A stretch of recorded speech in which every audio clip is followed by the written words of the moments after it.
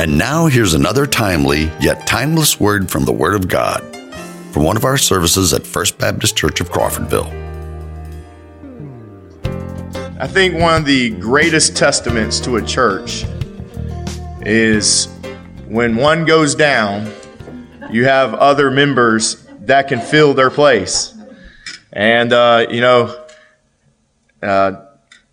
we got a church member here less than a year, our ordained pastor, Bryan, here with his wife, Sydney. If you haven't met them, I would encourage you to basically hunt them down and shake their hand. You know what I'm saying? And so make sure you speak to them. That's one thing that's been on my prayer list for a while, that we can be immersed in each other in a congregation, that we can have relationships with each other. So please do that. Please make sure there's someone in this building right now you don't know. Just go over there and shake their hand. Make a round one day. You know what I'm saying? Anyways, our sermon's coming from Bryan today. I'm going to get off. Y'all have heard enough from me today. I'm going to let him have the floor. Well, good morning. It's great to see you all here this morning. If you have your Bibles, please turn them to the book of Matthew, chapter 5. We're going to actually be reading verses 1 through 6 today, but we're going to be focusing on the 6th verse, which is the 4th beatitude. All right, so Matthew chapter 5, verses 1 through 6, and we're going to be focusing on verse 6 this morning. Let's read this together. When he saw the crowds, he went up to the mountain, and after he sat down, his disciples came to him. Then he began to teach them, saying, "Blessed are the poor in spirit, for the kingdom of heaven is theirs. Blessed are those who mourn, for they will be comforted. Blessed are the humble, for they will inherit the earth." And here's our focal verse for today. Blessed are those who hunger and thirst for righteousness, for they will be filled. Let's pray together. Dear Heavenly Father, we give you thanks and praise for who you are and what you've done for us. I ask that you open up our hearts, minds, eyes, and ears to what you have in store for us through your word, and help me to speak your word faithfully and clearly today. Amen. So Matthew chapter 5 is the first of 3 chapters collectively called the Sermon on the Mount. In these chapters, Jesus is letting the audience know what is expected of those who would be a part of his kingdom. Chapter 5 tells us that servants of God's kingdom, or kingdom people, right, will have a change of heart and a change in perspective. Without a heart and perspective change, there can be no satisfying life change. Jesus pointed out the process of this heart change in the Beatitudes. Today we're going to be looking at the 4th Beatitude, which is the blessing associated with being hungry and thirsty for righteousness. There are 2 realities that we can find within these verses. Reality number 1, kingdom people should desperately crave righteousness. Let's read the first part of verse 6 together. Blessed are those who hunger and thirst for righteousness. When we look at the word blessed, right, it's not the same type of blessed that you would normally think of. For example, a few months ago, I was sitting on my couch at home, and I picked up my phone to look on Instagram. While I was looking through Instagram, I saw a post from my uncle. He had posted a picture of him being in an airplane flying to Hawaii and had placed a few hashtags under the pictures. Now, one of those hashtags that he put was, hashtag blessed.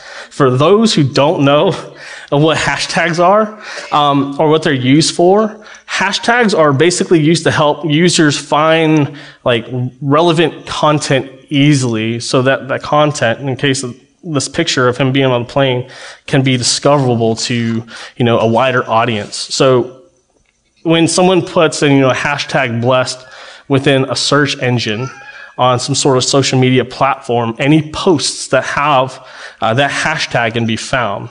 So the reason my uncle used this hashtag blessed was because he felt like he was blessed to be able to fly to Hawaii for a few weeks. The reason I bring this up is because what the world mean by the word blessed is that, we got the thing we wanted to get, or we got the thing that we've always dreamt of. For example, I've got my dream job, or I've got a new car that I've always wanted to have, or hey, I was able to fly to Hawaii for a few weeks, right? Now, I want to point out that those things can be things that are blessings, right? But when Jesus uses the word blessed here, in these verse here, and especially in the Beatitudes, he's specifically talking about being in a state of being blessed, not just having a blessing in your life, but by being blessed of God. And what I mean by this is that this word blessed is speaking about a person or someone that has a deep, abiding contentment in their life due to the favor of God. They are fulfilled and experiencing the fullness of God in their life every day. Today we're going to see that this state of being blessed is true for those who hunger and thirst for righteousness. Now, what does Jesus mean when he uses the terms hunger and thirst? The word hunger comes from the Greek word panao. And just as the word blessed is, more intense in its meaning than we would normally think, the meaning that Jesus uses for the word hunger here, panao, is a lot more intense as well. It's a lot stronger meaning than what we would think of the term or the concept of hunger. One of the ways that the word hunger is used, which Jesus isn't using this type of hunger here, is a word that simply means that you want something. You kind of sort of want something. You have in you a desire for something. Jesus is not using this type of hunger here, but to give you an example of what I'm talking about, right? I'm a huge fan of Whataburger, right? I don't know if anyone else in here is, but I love Whataburger, right? One of the issues, though, about living in Crawfordville is that the closest Whataburger is on Appalachia Parkway, and it's about 45 to 50 minutes away from here, right? And so for someone that really likes Whataburger, this is a really bad news for me, right? I don't get to enjoy it as much as I want to. However, some of you guys don't know this, or some of you guys do. I was a youth pastor at Woodville associate pastor of music and youth at Woodville for about 4 years before we started coming here. And I was part of the Masters in Divinities course in New Orleans, right? And so they had an extension center in Tallahassee that was at Thomasville Road Baptist Church. And so every Monday, I would drive to my classes because that's how the extension center worked. You had one day a week where you went to go to those classes, and then the rest of the time it was all online work.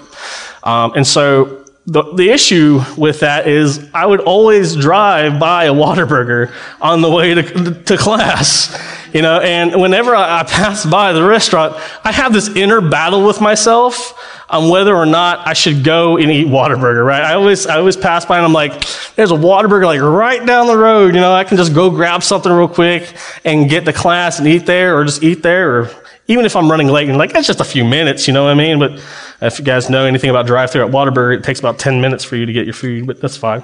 Most of the time though, I choose not to go because of one reason or another, whether that's, if I'm on a diet or, I'm really late for class. I talk myself out of it. That kind of hunger, which there are actually words for this in the New Testament, just means that you have a desire for something. But hear this, you have the ability to turn it down. You don't want it bad enough, so you just drive by it. That's actually not the word that Jesus uses in this verse. In this verse, he uses the word panao. A better translation for the word panao, so that we can kind of get a better understanding of the word, is that you are starving for it. You are craving it. This word carries the meaning that you literally have to have it. You're starving for it. We tend to water down this concept of starving for something. For example, my sister, I have two sisters, and one of my sisters loves donuts. I mean, she could eat donuts all day, every day. I don't know if anyone else is like that here, but, she loves donuts. About 2 years ago, Sid and I were at my parents' house in Crestview, and my sisters were there, and we were discussing what we wanted to eat for breakfast on a Saturday. We discussed whether or not we wanted to, go to Cracker Barrel or just to pick up some donuts from, the local donut shop. And so once the second my sister heard about, hey, let's go try to pick up some donuts, she was like, yes, we want donuts. She actually went like this. She said didn't want donuts because she was starving for donuts, right? Now, was she really starving? No, okay? She was not. She really wasn't starving for donuts. She just wanted to have some. She just wanted one, right? The reason I bring this up is because a lot of times when we hear the word starving, we think of that, someone just wants something. Think about, some of us are parents in here, right? Think about your kids. Have you ever heard your kids saying, I'm starving, Mom and Dad? Right? Are they really starving? No, right? They're not really starving. They just want something to eat. Well, that is not what Jesus is saying here, right? He's not using that type of starvingness here. The idea of starving is a concept that most people in America can't wrap their head around because most of us don't know what this looks like or what it means, because actual starvation is something that most people in America have not experienced in their life. For example, most of us here, right, have probably grew up with food in the pantry. Have 2 to 3 square meals a day, and we're able to get some sort of snacks here and there, right? Now, this isn't true for everybody, but I guess most of us here grew up with something like this. I know I have, as you can clearly tell, right? So when Jesus says we are to starve for something, we really don't know what that means or what it looks like, right? Well, here's an example to help us understand what Jesus is stating here. I remember a time when I was in my youth group, right, about middle school, high school. We would go to camps every year, summer camp. Our students here have gone to Snowbird. We went to something called Student Life at Shaco Springs. There was a night where, every year when you go to Student Life, there's a night where they would do this huge focus during the evening service, one of the evening services, for something called Compassion International. Most of you have not probably heard about this, but if you may or may not, but for those who haven't, Compassion International is a ministry in which you can sponsor a child by donating money to this ministry. The money that you would donate would go towards a specific child's life. So at the booth there, you can actually see the child that you're actually sponsoring or adopting, and what the money you are donating goes to that specific child's life. And the money would be used to make sure that they had the necessary things for life, such as, food, water, clothing, school supplies. Normally, whenever Student Life did this focus, they would show a video showing some of the kids who had been sponsored, and they would share how a person who sponsored them has changed their life and how they are able to do things like go to school, right? Like eat food with their family every night, stuff like that. And right after, the video, they would allow the students and the adults to go to the booth with Student Life, and they can see what child is there that they could potentially sponsor or donate to, right? When I was in 8th grade, though, they did something a little different than they would normally do on those nights. In addition to showing a video, they invited one of the sponsored children to come to the camp to speak firsthand with the adults and youth in the room. While I can't specifically remember her name, I remember what she said to us. She talked about how before she was sponsored through Compassion International, she would go days without eating food. Can you imagine that? A child not being able to eat for a few days. She goes on to say that she would never be able to do anything else but, to try to find scraps of food every day just for her to eat, and maybe some for her family as well. The next day, during camp, we always had like this 2 to 3 hour block of window where we had something called free time. And Student Life would offer different activities that the students could participate in, or they could do whatever was on campus there. One of the options was to participate in this Q&A session with that sponsored child. And we were able to go to this Q&A to be able to talk to her.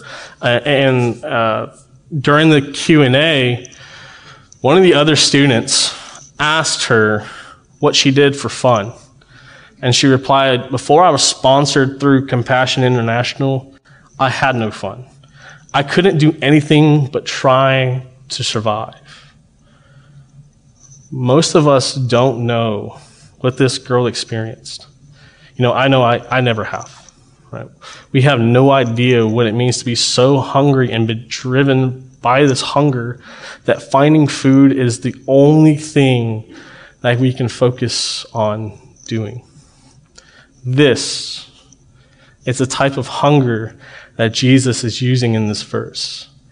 Jesus isn't saying, "Blessed is the person who sort of wants righteousness," like someone sort of wants Whataburger or whatever, fits for you.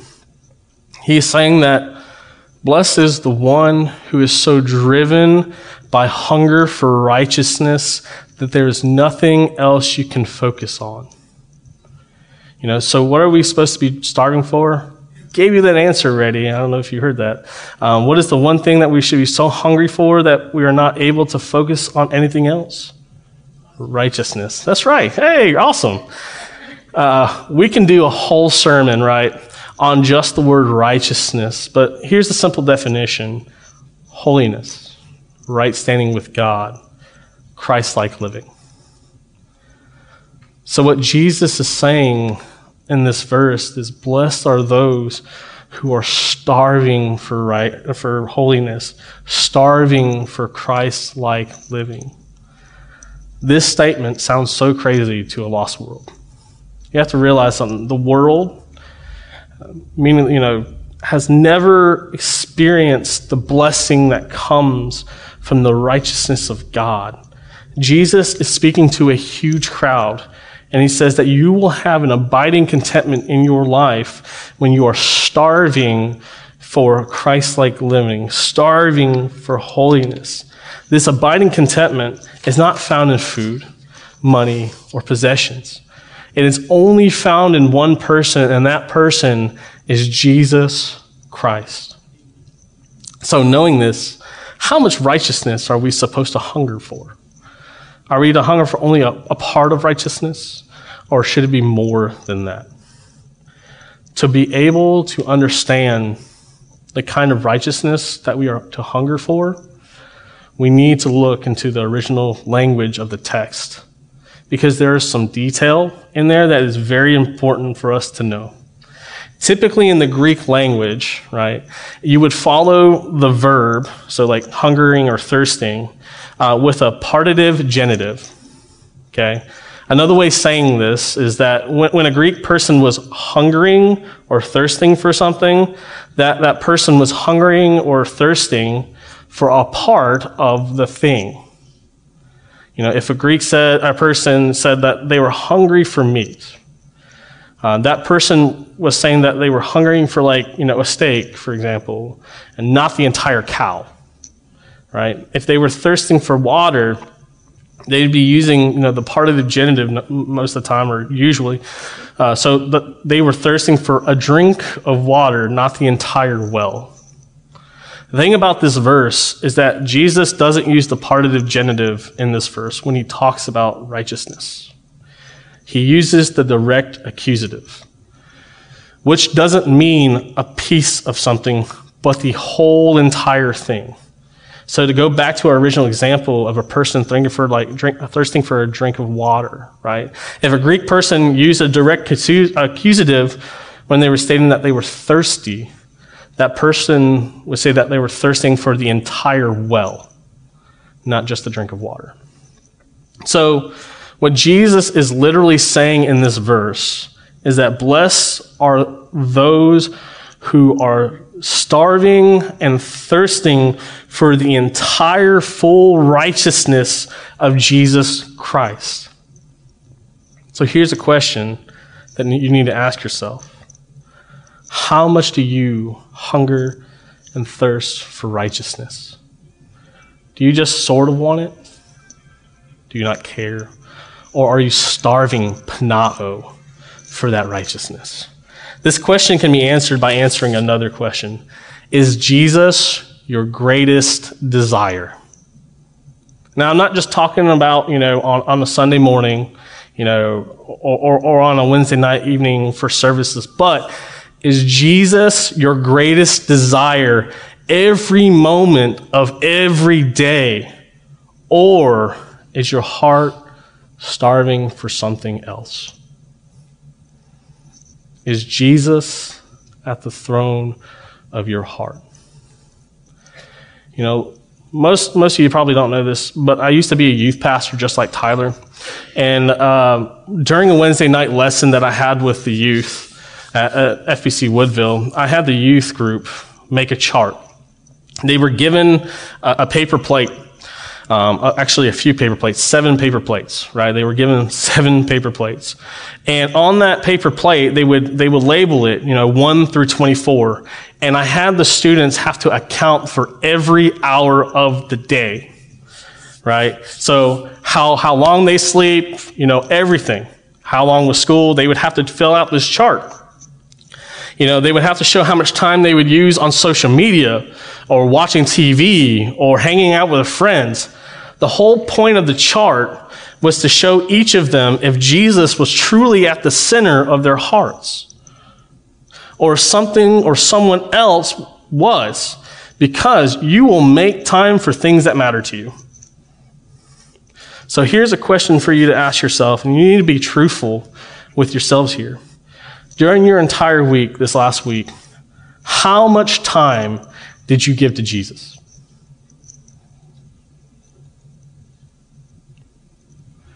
Was it only an hour or 2 for church service on Sunday? Or was it more than that? Back in the day, my youth pastor used to tell this to our youth group. He would often say it to us. Show me your bank account, your phone, and your calendar, and I'll show you who your God is.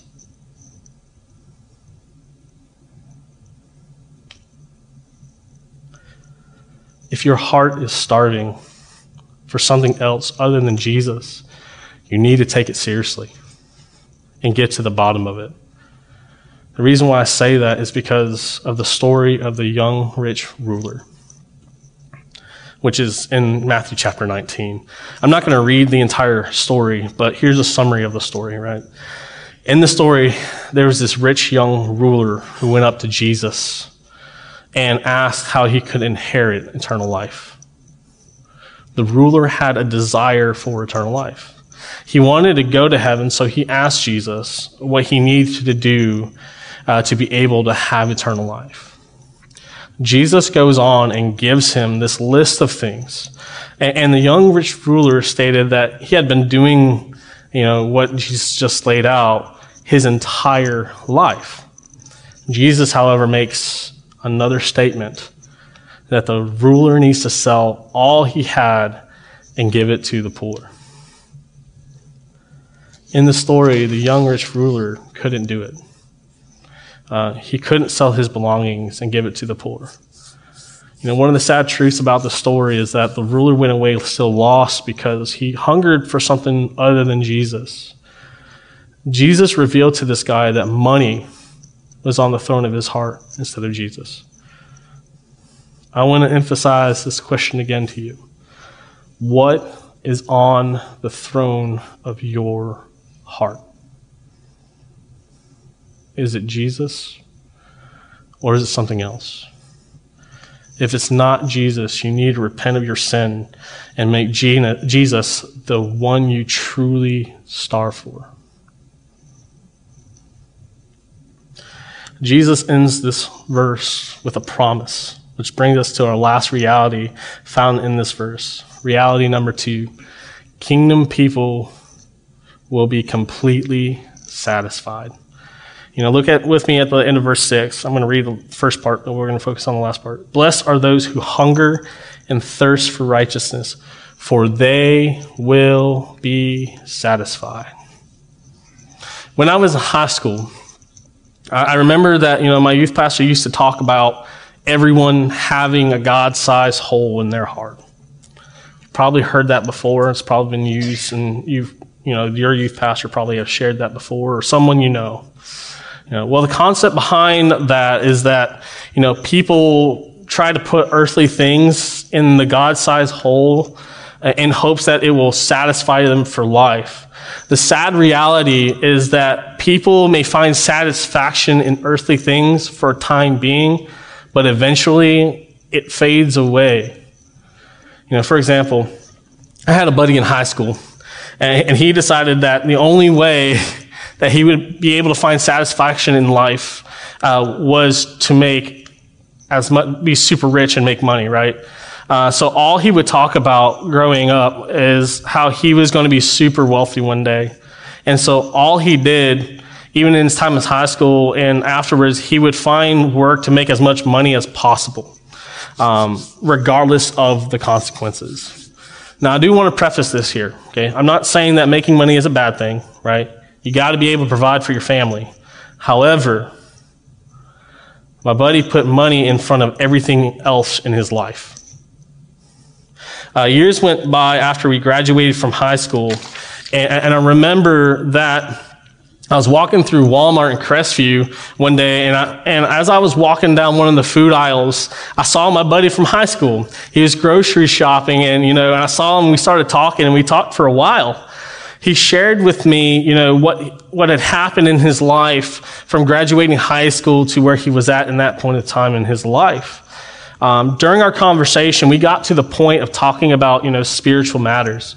And he shared his testimony with me. He stated that when he got out of high school, all he could think about was making the next dollar in hopes to be rich. And so no matter how much he worked and how well off he was never truly satisfied. And so he kept trying to attain the next milestone wealth-wise. But every time that he reached that milestone, whether that was a promotion that increased his pay, or if he decided to job hop somewhere to the next company that would pay him more, he stated he never found true satisfaction. But he did when he met Jesus. And it was Jesus who gave him complete satisfaction. There are so many people in the world that try to fill their God-sized hole in their heart with things that are not God in hopes that they will feel satisfied in life. The issue with that is that when people do that, sure, it may feel good for a while, but eventually it fades away, and you're going to need to find the next thing in hopes that it will satisfy you again. Listen, church, the only one who can truly fill our God-sized hole in our hearts is Jesus Christ.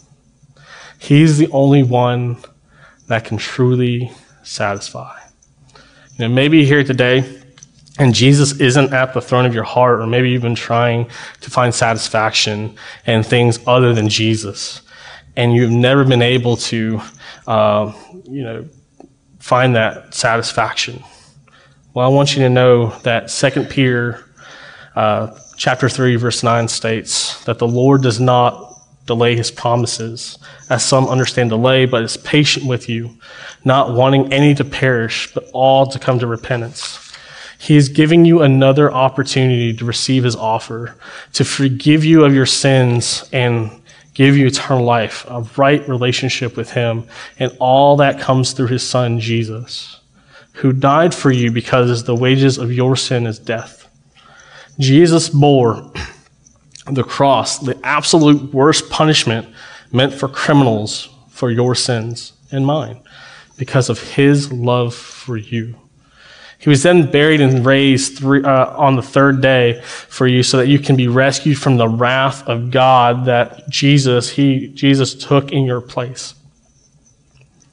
You can have a right personal relationship with God that will last for eternity if you would call on his name and place your faith and trust in him. Maybe you need to come and join this church or be baptized. We want to give you that opportunity this morning. John, if you could be in the front here shortly. And the musicians go ahead and come up so that we can do the last song. Let's pray, and we're going to respond to God's word this morning. Dear Heavenly Father, thank you for this time that we had to spend time in your word together. We thank you for sending your Son to die for our sins so that we could have access to you.